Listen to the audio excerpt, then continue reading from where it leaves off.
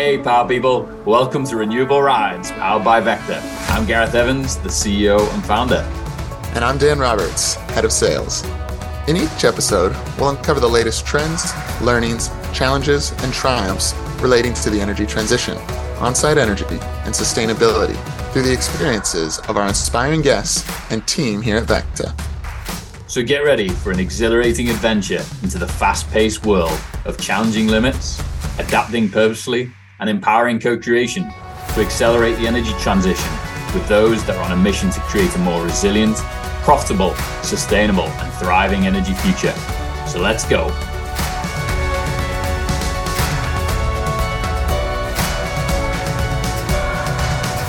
Hey, power people, and welcome back to Renewable Rides. Super excited to be back on. It's been an awesome few weeks since we launched. The feedback has been fantastic. Thanks to everyone who's liked and shared and commented and shared a bunch of questions and feedback for us to address on future episodes. Today, we're really looking forward to talking about what actually is the energy transition and why should we even care about it. But before we do, hey Dan, what's going on? How's things? Yeah, good to see you, Gareth. This week's a big week for a lot of people, I think, or over the next couple of weeks with school starting. My older boy is heading into second year of preschool. And as I somewhat expected, he left with not so much a frown, but certainly not a smile on his face when he arrived at school. But when I picked him up yesterday, absolutely grinning ear to ear and covered in dirt. So he had an amazing time, got to meet some new friends, and was certainly more excited going into school this morning. That's awesome. Such a weird time, isn't it? Kids going back to school. It's kind of such mixed emotions of super excited to have the routine back and have the ability to focus and concentrate. But it's another year that's passed and they're older. They're getting closer to leaving home. It's kind of crazy. My son's 9 and I felt exactly the same. Super mixed feelings. On my front, managed to get my cast off last week. So the broken wrist is on the mend. Excited to be getting back at it and not be carrying around a very smelly structure around my arm all day, every day. I'm off to Texas this afternoon, friend's 40th this weekend, and lots of good business meetings for the week. But it looks like it's stinking hot, 105 degrees. Last time I looked, there was 30,000 people without power today. So I don't know what I'm going into. All roads for energy pass through Texas in one form or the other, or always have done. So it's a great spot to be, and looking forward to being there. Yeah, I'm excited for your trip. Yeah. So with that, what is the energy transition? Why should we care about it? And I think the biggest takeaway, first off, is that this isn't the first transition. You know, we've gone through many of these, and it's not going to be something that's going to happen overnight. You know, transitions are decades in the making. And really, these come about as a result of there being a structural change in our supply and demand mechanics. And really, they're often driven by there being real technological advancements. And so that's what's driving today's energy transition, is a change in our supply and demand mechanics. And really, technologies are improving massively to ensure that we can shift in the way we generate, store, and utilize energy. And so we'll talk more about that. But I think just to put this into perspective, you know, the Industrial Revolution, back then we were burning wood, then we were using small little windmills, sometimes hydro, even muscle power, horses turning cogs and wheels. And it's kind of crazy seeing how that then transitioned to us using coal, then gas and oil. And here we are today, you know, we're seeing a massive revolution, and we're seeing it before our very eyes, even with cars, you know, gas cars becoming electrified, and it's a super exciting time. And I think the big transition that we all need to be aware of is we're shifting from what we call a centralized grid, which is largely fossil powered, to a more decentralized grid, which is we want to be more renewable. And so a lot of this is possible because of the technology advancements. And before we get into that, we'd love to hear from you, Dan, like, why is society transitioning? Like, what's a real case example? Yeah, no, I appreciate it. I think it's easiest to look through the eyes of a particular company or considering a particular company. So for this conversation, let's think about for example, a packaging manufacturer here in the US that has facilities scattered throughout the country, maybe across 10, 20 different states. Their profit margins they've seen them erode over the last several years with energy costs increasing on the order of about 40%. Not to mention their supply chain costs across the board are going up, but certainly their supply of energy and electricity has gone up quite substantially in the last couple of years. Their customers are now asking them to report their carbon emissions, and some are even beginning to put pressure on them to reduce those carbon emissions. Again, this packaging company, their customers are the major food and beverage companies, the major pharmaceutical brands that are tracking their scope 3 emissions and then asking their suppliers to decarbonize. And a great example of that can be seen is in the Walmart Gigaton program, which I'm sure we'll touch on in a future episode. The last really important piece is they've seen their power reliability as well as quality concerns go up. Oftentimes, packaging companies have very temperamental blow molds. And so not just outages, but just quality issues can really impact their process. And really until 5-10 years ago, carbon emissions, power quality, these were not concerns. Costs, energy was relatively inexpensive, but due to extreme spikes in energy demand across the system, that really leads to increasing costs and decreasing quality. And then on the consumer and societal pressure side to decarbonize, energy, which was once just a line item on costs, is now moving its way into nearly every single boardroom. And developing an energy strategy is a critical component of any really company strategy. So it's really largely driven by these costs, the pressure to decarbonize and quality issues. So Gareth, within that context of thinking about, again, in this case, a packaging manufacturer, can you tell us a little bit about the 4 Ds of the energy transition? Yeah, I think this really underpins what the energy transition actually is. And we refer to it as the 4 Ds, which means decentralizing energy, digitalizing it, decarbonizing it, and then deregulating the whole industry. And I think all 4 of those parameters are super critical to ensuring a successful, profitable, and sustainable transition. What do you think about the decentralized bit, Dan? Yeah, I think it's arguably the most important. It underpins a lot of the other components of the other 4 Ds.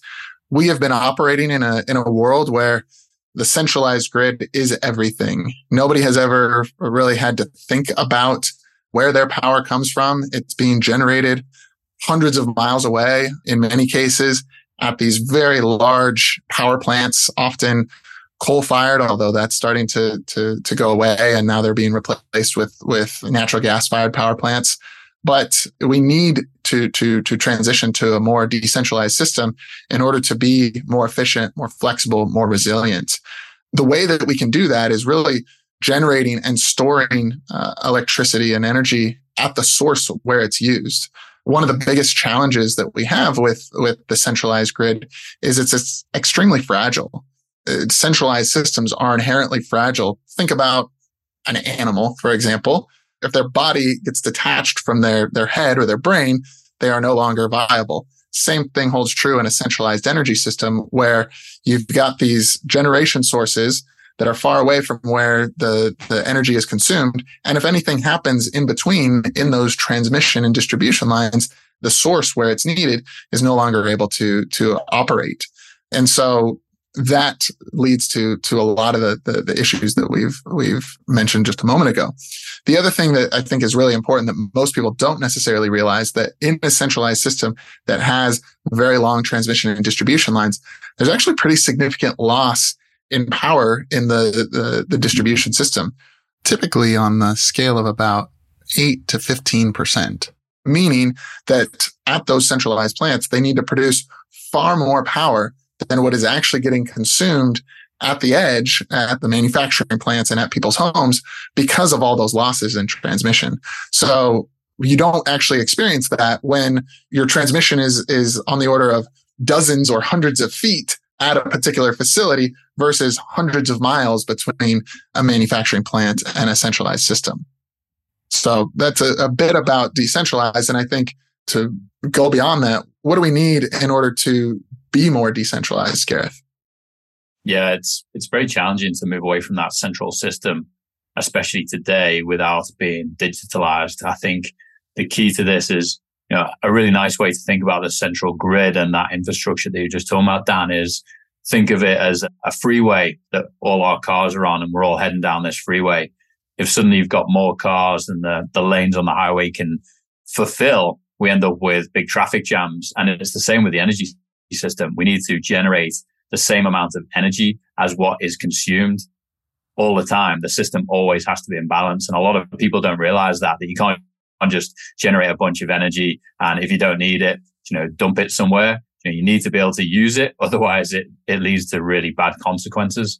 And so in order for us to be able to balance these systems, and especially as we start building more and more of these smaller, more decentralized assets closer to where we want to use and consume the energy, it'll then need the digital technologies to ensure that we can balance, that we can move the energy around, that I know that my facility doesn't need the amount of energy that I'm generating, so I can share it, back to the grid or in the future with a neighbor.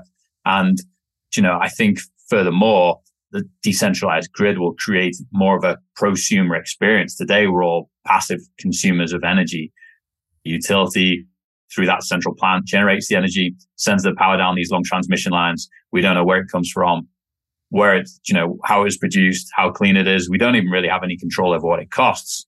And so how do we create this more prosumer-centric experience in the future where we are all more in control of our own energy destiny, that we can generate and store our energy, that we can transact it with each other, that we can use things like demand response programs where if we don't need that energy, we can downgrade our need for it such that the utilities or the distribution operators can use it elsewhere. And so it really provides that flexibility and balance that you touched on earlier. And this today is being largely controlled by microgrid controllers. And we'll talk about that in a future episode. But in the future, I think we'll all have these super easy to use apps on our phones. We'll have these smart contracts. All our appliances will probably have built-in batteries. Our houses, will know exactly what amount of energy we need. But we can also then understand who else is not in that privileged position. What local charity, what local neighbor, what family member could possibly use that energy, and being able to have those, digital contracts to say, I agree to give you my energy or sell you my energy, or even, give it to a corporate to help them reduce their emissions in return for the products that they sell. I think it can get really exciting as we explore those opportunities. So I think we need to dig into this a lot more in a future episode because the digitalization of the grid is a really exciting spot. Yeah. The opportunities, if you let your imagination run, are kind of boundless and can be overwhelming at times, but it's certainly very exciting. Yeah, unbelievable. Yeah, especially when we look back over the last 30 years, what's happened. Think forward to the next 30 years of what can happen. So we've got decentralized, we've got digitalized. The third of the 4 Ds is decarbonized. I would argue this is the easiest to understand. I think we hear about it all the time. The climate is changing. We're experiencing it. Temperatures rising. You're heading to Houston. It's hot. They've been on a heat wave for the last 2 months, it feels like. But really, I mean, we see, according to NASA, since the onset of the Industrial Revolution, we've seen atmospheric CO2 rise by about 50%, meaning we're at 150% of what its value was back in the mid 1700s. And we see how that's transitioning and changing things. But with the advent of things like photovoltaics, wind, battery energy storage, other non-carbon emitting forms of energy, we're able to decarbonize the broader energy system. It's great to see that we've been having grid scale projects being deployed. So large onshore and offshore wind farms, large photovoltaics. Living here in Southern California, anytime I fly east, I try to get a window seat so I can marvel at all the solar farms and the wind farms that I see. But at the same time, it can be very easy for us as businesses and consumers to generate clean electricity at our facilities. And it's often very, very economical to do so. So I think that is a big driver of all this. And for every megawatt hour of solar generated, it offsets about 1,100 pounds of coal that's in the ground, or eliminating about 2,100 pounds of CO2 that's being emitted into the atmosphere. So I think it's really important to keep in mind. And as businesses, we wouldn't put a coal-fired power station at our facility, but we could easily put a large solar array supported by a battery. And maybe if we have some industrial processes, maybe even consider some other technologies like fuel cells or others to power our systems. So decarbonized, we hear it probably the most in the news. And so I think maybe people have heard enough of it, but it's a really important component of all this. And I just add a few points to that, Dan. I think centralized renewable generation is also awesome, and we're certainly not bashing that. But these projects, are years in the making, to get a new solar or wind farm up. You're looking at 5, 10, 15 years in terms of permits, environmental impact studies, interconnection agreements, supply chain challenges. And so if we want to actually move the needle with the energy transition at scale, it's very hard to do that with centralized facilities. And that's a big reason why we're certainly big believers in a more decentralized energy future, which leads to the same decarbonized outcomes. But the last D is deregulation. And we briefly touched on this from a digitalization perspective, is that, it's no good today in our society where we have control over a lot of aspects of what we do. But from an energy perspective, we have zero control. We are completely passive consumers in the process. We're very reliant on the utilities and the central grid to provide our energy. And utilities are incentivized to actually spend capital. Most people don't realize that a utility determines how much money they're going to spend, and then that gets submitted to the utility commission. They approve it as part of what's called a rate case, and we as the ratepayers pay for any new expenditure. And so the more capital a utility can spend, the more that they can jack up the rates, which ultimately leads to their profitability going up. And so if they can continue to spend capital, then their business thrives, even if it's not the right thing to do. So if you can offset a multi-billion-dollar nuclear plant in return for hundreds of millions of dollars of distributed energy projects, that isn't a good business outcome for the utilities. And that's the mismatch here. And what's crazy is utilities spend less than 0.1% of their revenue today on innovation. And I think Bill Newsy touched on this in one of our previous podcasts, saying if Edison or Tesla came back from the grave and they looked at our energy system today, they'd see almost an identical system to what they saw 100 years ago, which is unbelievable.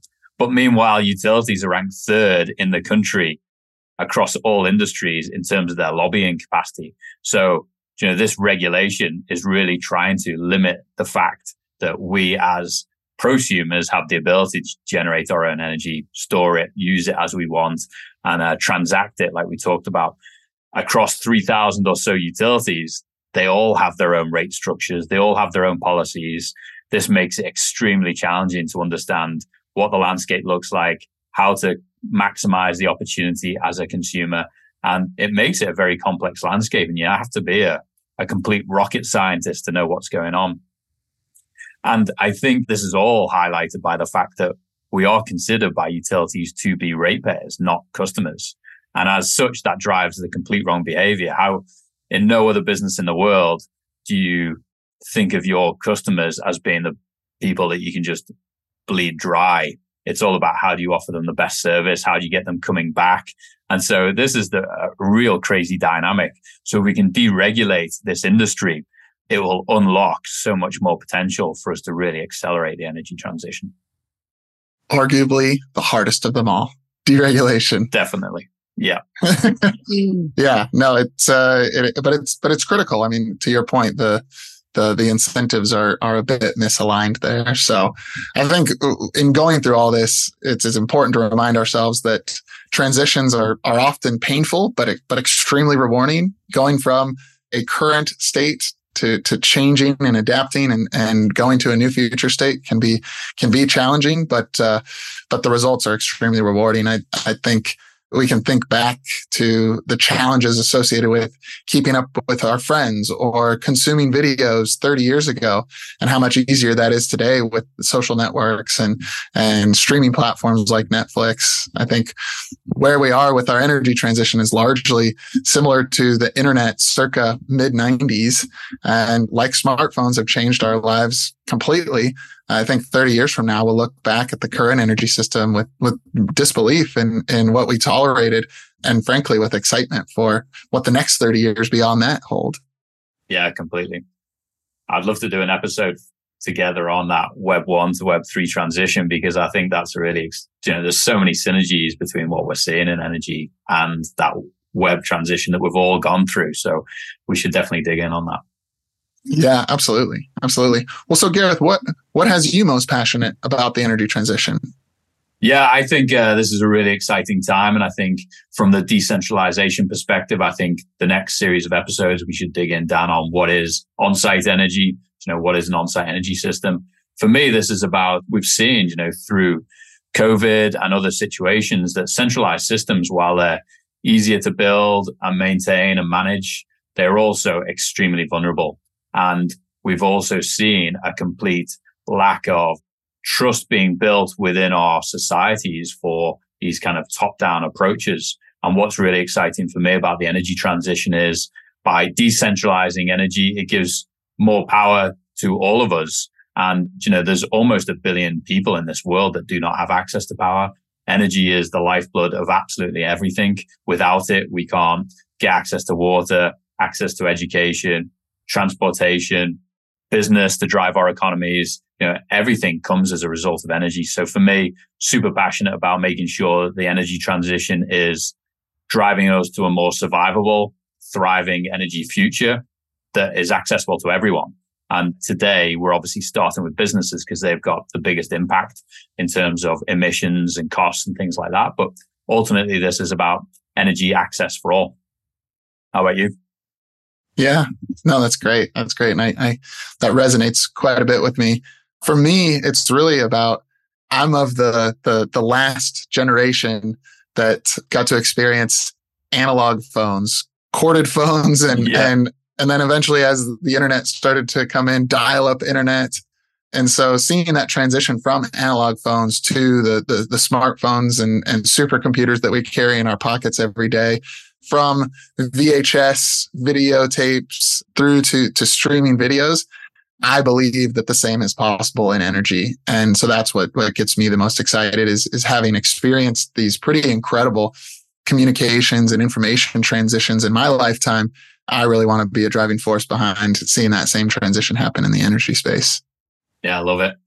We started with your kids going back to school, and I'm sure they still walk up to the TV and try and swipe on it to try and change the channel, unlike using our remotes and choosing between 4 channels that we grew up with and having to watch adverts and commercials on a regular basis. And so, yeah, the future is bright, because if that's how we've taken our whole entertainment industry, then we should absolutely be able to unlock it for the most precious commodity in our lives. 100%. Well, and so let's buckle up. We're already on an exciting ride, but the future is even more exciting. So good. It's been a pleasure hanging out again. I hope everyone got to get some insights into what is actually going on with the energy transition. What's it all about? Excited to dig in on what is on-site energy within that in future episodes. So see you soon. See you guys. We receive a lot of questions from business leaders around the world wanting to learn more about the energy transition, what is possible, and where to start. So to help you stay informed and up to date on best practices, opportunities, risks, and success stories, we created an industry newsfeed at vector.com/news with all our podcasts, blogs, and newsletter. Check it out and connect with Dan, myself, and the Vector team to learn more. Cheers and have a good one.